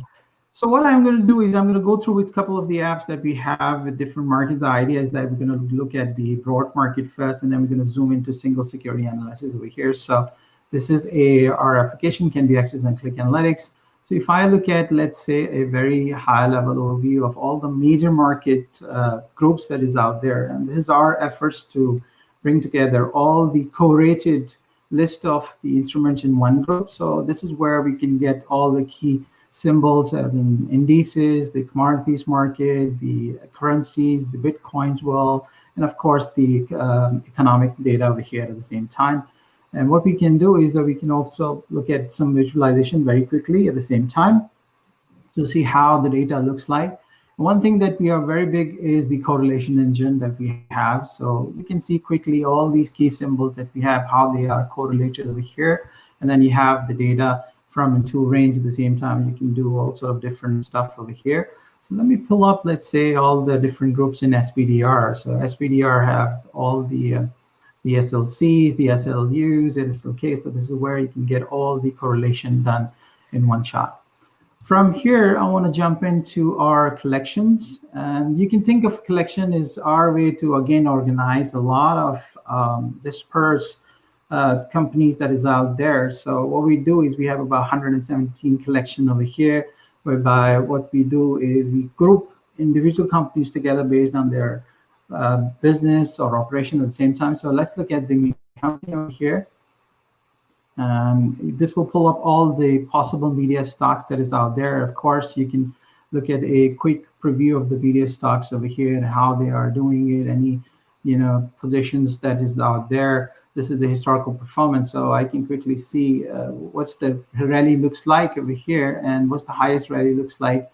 So for this particular stock, Ideanomics, the highest rally was about 06/04/2020. It was consecutively for 4 days. The initial price was 2.38, and the last price was 1.18 with a 210% returns over here. So these kind of things that you can do it very quickly on any of these symbols that we have in our platform.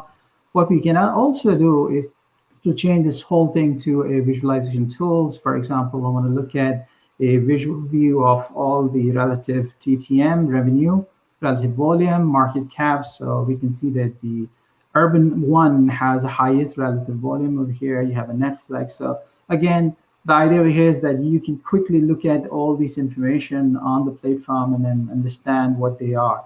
One of the key things that we intend to do is, and this is what exactly the Benzinga Nation is doing, is to spread the word of ask. And for me, ask means it's always seek knowledge. We don't want to take the word from other people or so. I think the best thing to do is to do analysis by yourself. And this is what we are doing over here, providing a different tools or so. Since we are also on the topic of a correlation, we have a correlation engine over here, whereby you can literally take any instrument that is out there in the Click Analytics platform. So let me pick up the FANG over here. Of course, you can create your own correlation. You can share with the community and Click Analytics at the same time.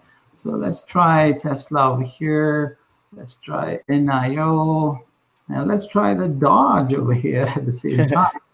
And as we go through with that, the data gets updated on the system, and you can do all sort of different things. And of course, let me call this Benzinga Rocks. Okay, so you can do that in our platform at the same time.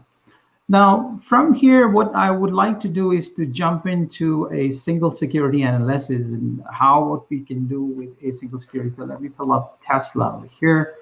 And on the Tesla, you can do all these things over here. So for example, I'm going to look at a quick seasonality for Tesla over here. So this is the 4 years chart that you can plot it over here. This is all the prices. And of course, you can see that the 2020 prices seems to be the better among the last 4 years data, and it's plotted based on month-to-month basis, in January to all the way to the December. And one thing we can also do is we can look at the calendar months, and this is our computed data that runs and compute on the fly. So what you are looking over here is the seasonality by calendar month. So for every January in the last whatever the trading history of Tesla, is all pulling up the best returns, like within the month of January, February or so. And on the bottom also, you can see the average maximum possible returns, negative returns, positive occurrence. This happened 64 times. This happened 36 times for every single January. So the idea over here is to give you the tools to analyze the historical time series data that we have in our system. Of course, for every year, you can see that what's the minimum and maximum averages over here at the same time. Okay. Got it. So is there a good spot to go to on the site to say maybe to get some trade ideas as opposed to just go into the site to, look at stocks that you're already trading or whatever it is? Correct. So there are a couple of things that you can do over here. What you can do is, of course, you got the whole screener that is available for you to screen your securities over here. At the same time, this is a pretty simple screener whereby you can define your list of filters that you wanted to look into it as well. The other way that you can also do is you can look at the trade ideas. So our trade idea is is a curated list of all the different screens that is out there. So for example, if you wanted to look at all the, let's say, let me pick up the price trends up and down. And you want to look at all the stocks which been consecutively up 6 days. Now, this is something that, it's difficult to do it in an Excel sheet or something, but this tells you that these are all the stocks which have been up consecutively for 6 days. Of course, you can define based on your list of sectors over here. You can filter down to energy and stuff like that at the same time. So right now, there's none in energy right now. So there are other tools that is out there, but the key thing that we intend to do over here is to give you the tools. Once you identify, let's say, what you want to focus on, you can type in your list of security. You pull up, let's say, Tesla again, and you can browse through more in detail about what this application can help you with or so. So, for example, up and down, one thing that I was looking is what's the highest rally that happened in the Tesla world was in 2020. And let's say if I were to change this to Dogecoin, and since we are a multi-asset class platform, I can run this on currencies, crypto, you name it, or ETFs and everything over here. So let's look at the things. So this was on 07/01, 27/21. This was consecutively up for 2 days from 0.0075 to 0.0471 with a 528% returns over here. So these are the things that you can do it over here.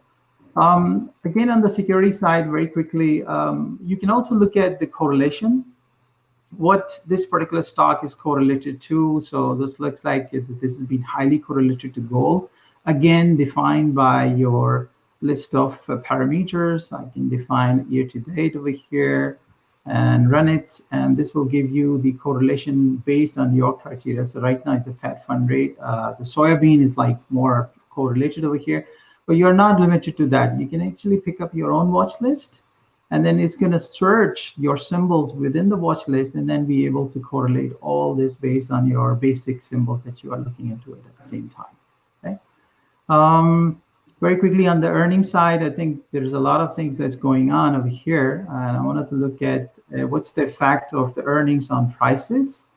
And this gives you all the earnings that's been announced by Tesla and how many days ago was there. So what we do is that we take the earnings returns on, let's say, from the 1 day to 14, as well as on the day of the earnings, as well as after the day of the earnings. So you got a whole spectrum, 14 days before, on the day of the earning, as well as 14 days after.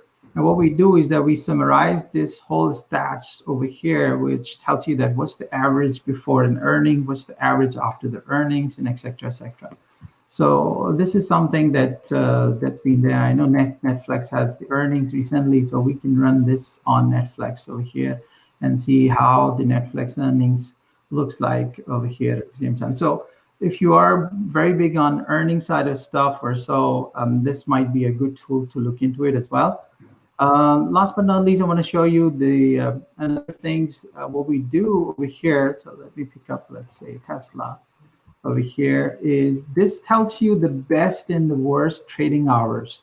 So what we do is that we take 1 minute data that is out there and we look at each minute data on an hourly basis, and then tells you that how the trading pattern looks like over here.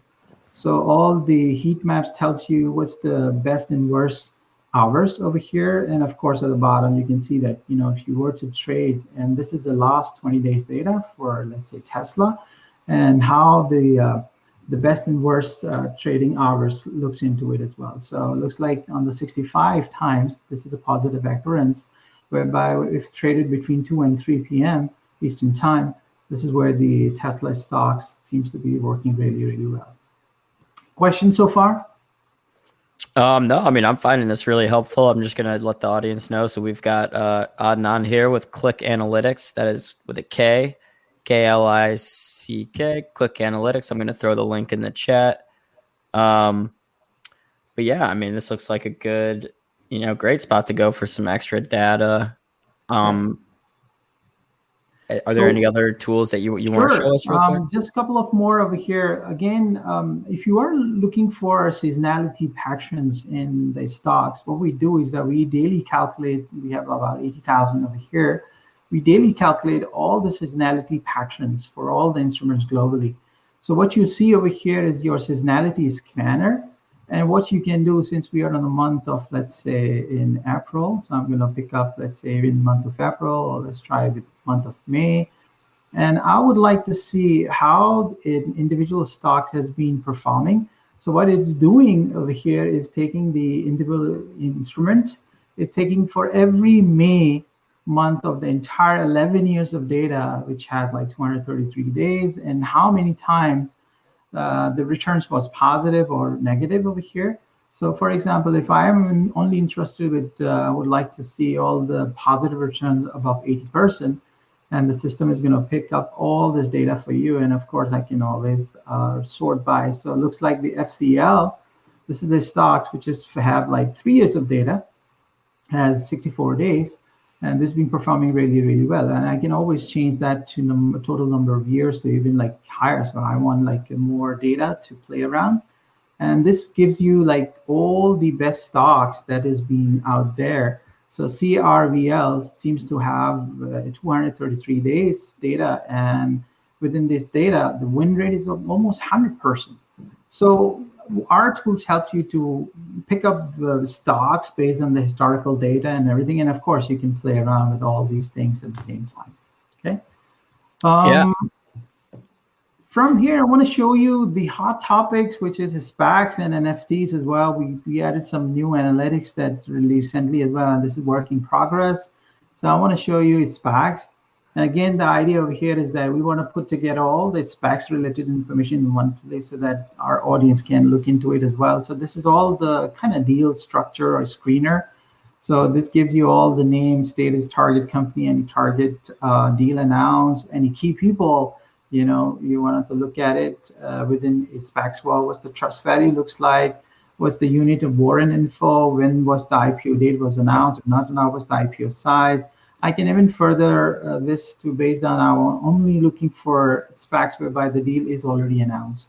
So this is another way for you to kind of filter out all the SPACs related deals that is out there. And of course, to see what's their percentage of progress in terms of completion date from the IPO side, who's the underwriter. And of course, you have the full disclosure for SEC filing at the same time over here. Now, you can also do top performing SPACs over here, of course. I'm sure DraftKings is going to come on the top right now. So this is, again, for you to look at all the best performing SPACs that is out there. We put together about 35 over here. We've been adding this data more and more. And one thing that we can also do over here is if you wanted to look at all the SPACs where they are positive from the initial open, we can definitely look into it as well. So apart from all these 35 SPACs that we have, we can see show me only whereby that they are up based on their initial IPO list over here. So you got 485% change in its SPACs for DraftKings or so. And of course, all the recent SPACs IPO performances that is out there, that is also available in the platform over here. And of course, you can kind of filter around all these things that I'm looking for these prices to be up 50% or 30% or 20% or 100% for all these SPACs, which has been recently IPO perform over here. So this is, again, the whole idea is that we have these data tables, we have filter tools whereby you can look into round and everything at the same time. Okay. Awesome. One couple of things that, couple of 2-3 things to show you as well is we got the earnings information at the same time. We went through with the individual security analysis, but this is, again, another similar screen based on seasonality. And what it does is that if you were to look at the stocks, if you were to buy a stock 10 days before an earnings or any time frame of your choice, it can be price before, moment before earnings, or price after the earnings. So let's say if I were to hold a stock 10 days before the earnings, and I wanted to see what's the win rate looks like. So this gives you all the stocks. It goes back historically, all the earnings for all the companies. So it's about 4,000 over companies that is out there. And look at all this data, and then gives you all this information in terms of like a win rate. So this is the company which has like, let's say if I were to increase the total observation to, let's say, at least 10. So you got at least 10 earnings to play around with that. And if I were to look at the positive earnings over here, so this is where it looks like that if you were to hold this stocks, buy the stock 10 days before the earnings, that seems to be giving you a pretty good run rate over here at the same time. So again, as I say from the beginning, is that we are all about data. We are all about real-time prices. We wanted to look at how this data tell us this story at the same time. And that's what we do over here.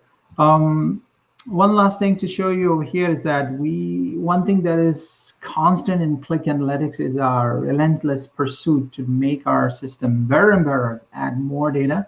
So we have a very visible product roadmap for our audience.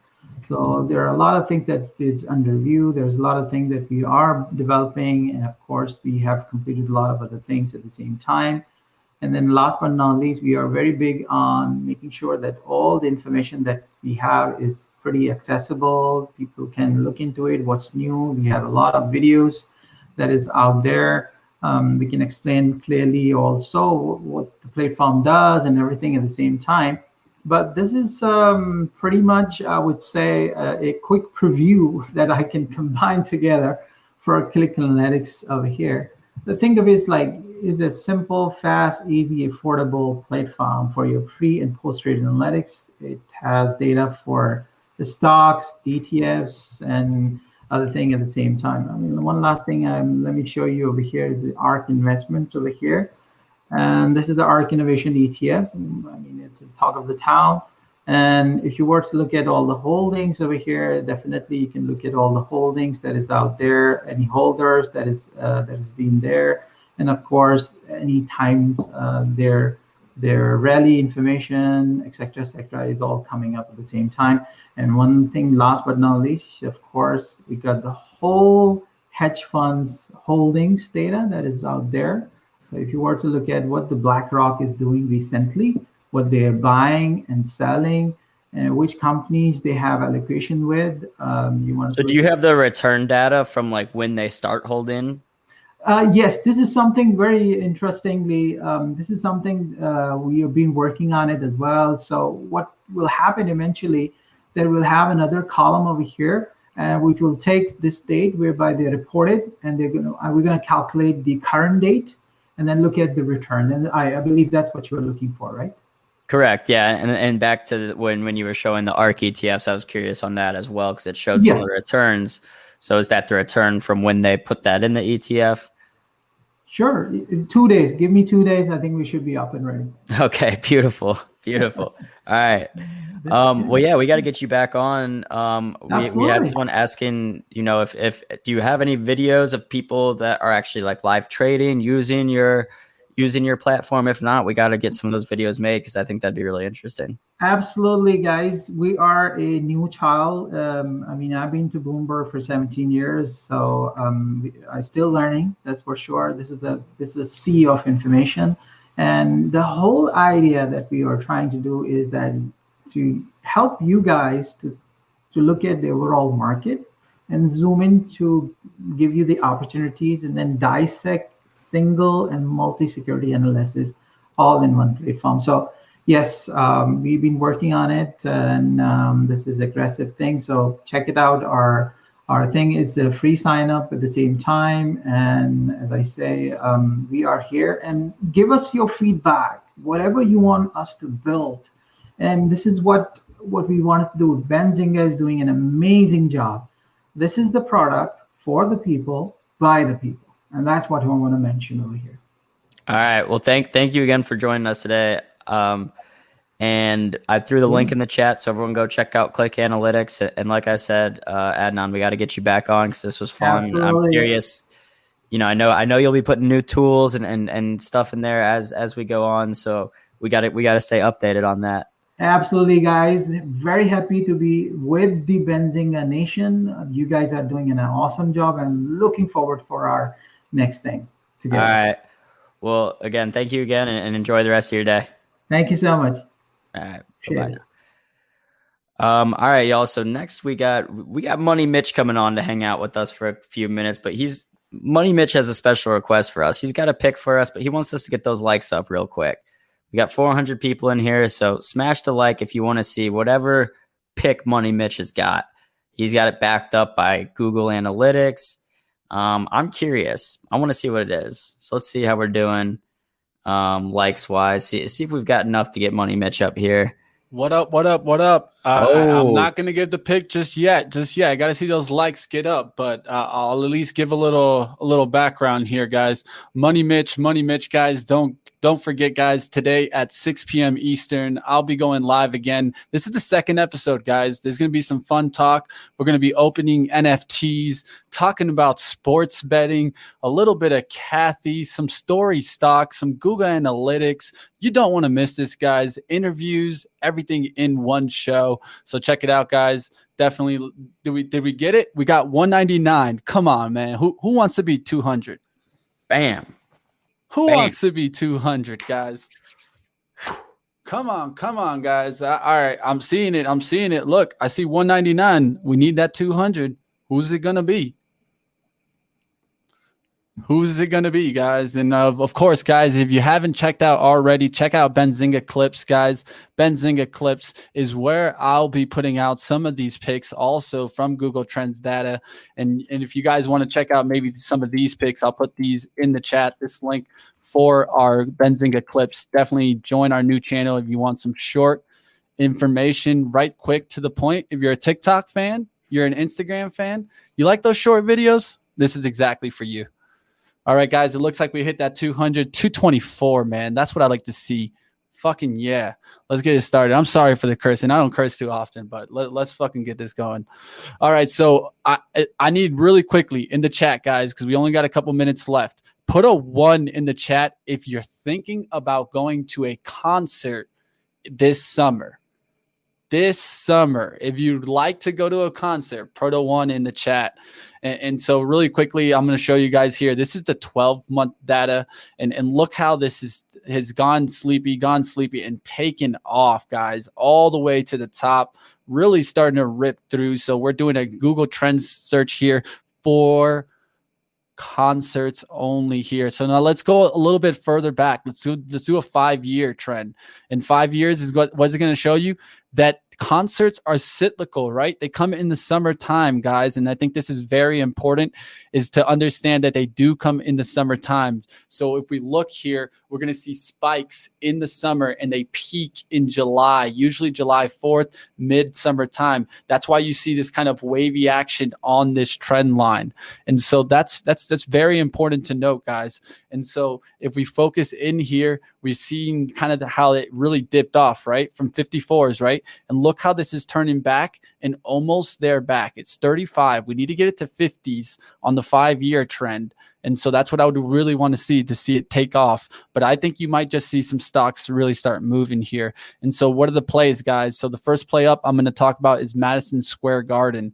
I love this chart, guys. This is bouncing off the 84 here. Look at this level, guys. This is MSGE. Producer AB, stop looking at your phone. Put that ticker up. I see you, motherfucker.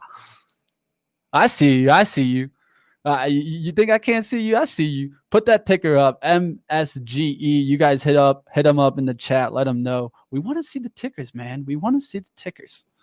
So here you go, guys. MSG bouncing off the support. Let's see if we can get back up there towards that 100. That's what I'm going to really go ahead and see, of course, with MSG. You're not talking about the sports. You're talking about the entertainment side here. So that's what I'm going to focus on. The next one up, my best pick here is going to be LYV. Why? Because this company almost went bankrupt in the pandemic, guys. But I think now that we can get kind of this kind of new time when we get this vaccine time, I think you're even going to have to be required to wear a mask to go to these concerts, but that's how they're going to be able to bring a lot of people back into the stands.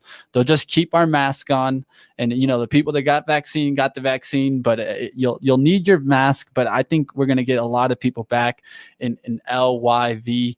And if you guys don't know, this is Live Nation that specializes in promoting live events.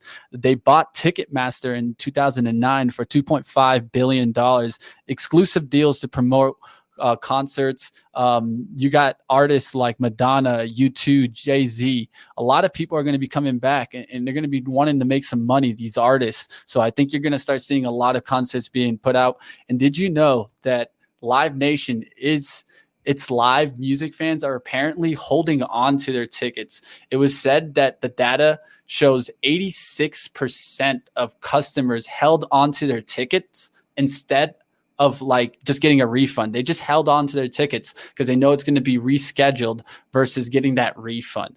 So that's a good stat to point out there. So I'm going to be looking at that, guys. Google Trend data pointing up and up on concerts. So definitely, AB, you can come back and join me. I wanted to knock that out really quickly. It's already 2:02, so we can get on out of here. But don't forget, guys, check out Money Mitch today. Going to be opening up some NFT Topps cards. I got some packs, man. A lot of people couldn't get them. They sold out in less than 70 minutes. AB, less than 70 minutes. That's for the baseball ones. Yeah, the baseball ones, man. Chris and I were working hard to get them, but we got them. A lot of people, even in the SPAC game, weren't even able to grab them. So if you want to see me opening one up, definitely check out tonight, guys. And of course, check out the Benzinga Clips channel so that you can see these in the short form.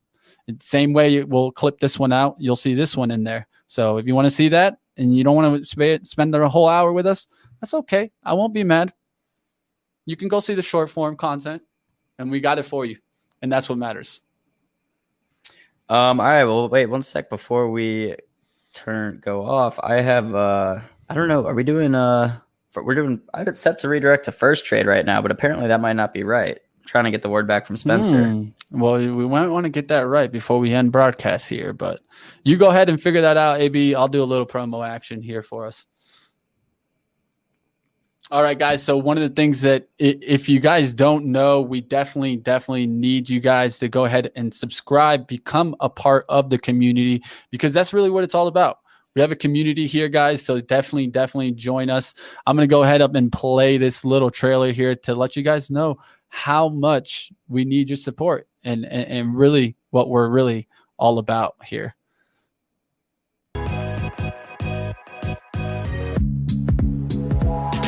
I tell all my CEOs, this is a very, very, very important platform. And look, all the other platforms are important too, but you're up there now. You're way up there.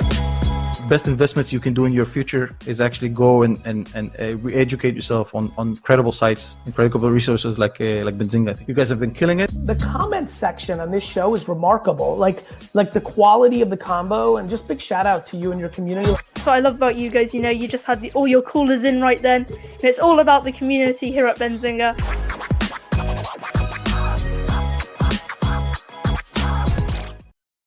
Like we said it best, guys. It's all about the community. All really about the community. So, AB, what's up?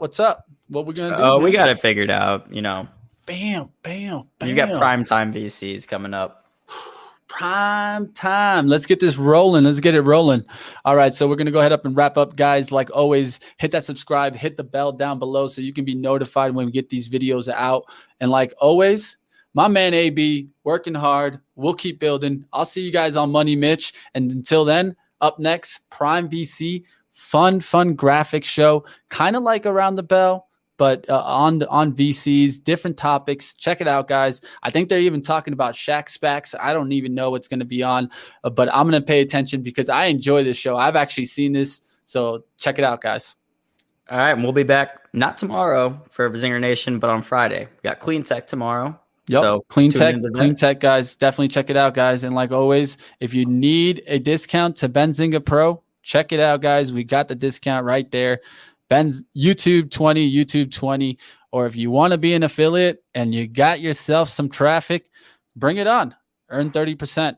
You know, hey, there's some people making some hefty profits on there. So, all right, well, we'll see you tonight, Money Mitch. We'll see you guys.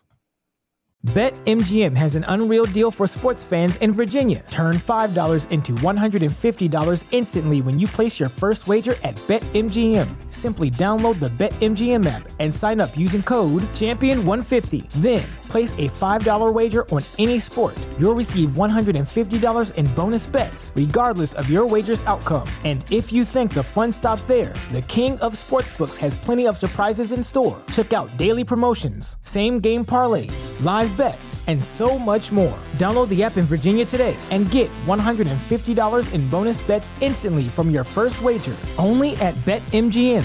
BetMGM and GameSense remind you to play responsibly. See BetMGM.com for terms. 21 plus only. Virginia only. New customer offer. Subject to eligibility requirements. Rewards are non-withdrawable bonus bets that expire in 7 days. Please gamble responsibly. Gambling problem? Call 1-800-GAMBLER. Promotional offer not available in Washington, D.C. This is your invitation to the intersection of versatility and design. The kind of experience you can only find in a Lexus SUV. A feeling this empowering is invite only. Fortunately, you're invited. Experience the versatility of the complete line of Lexus SUVs and some of the best offers of the year on select models at the Invitation to Lexus sales event, now through April 1st. Experience amazing at your Lexus dealer.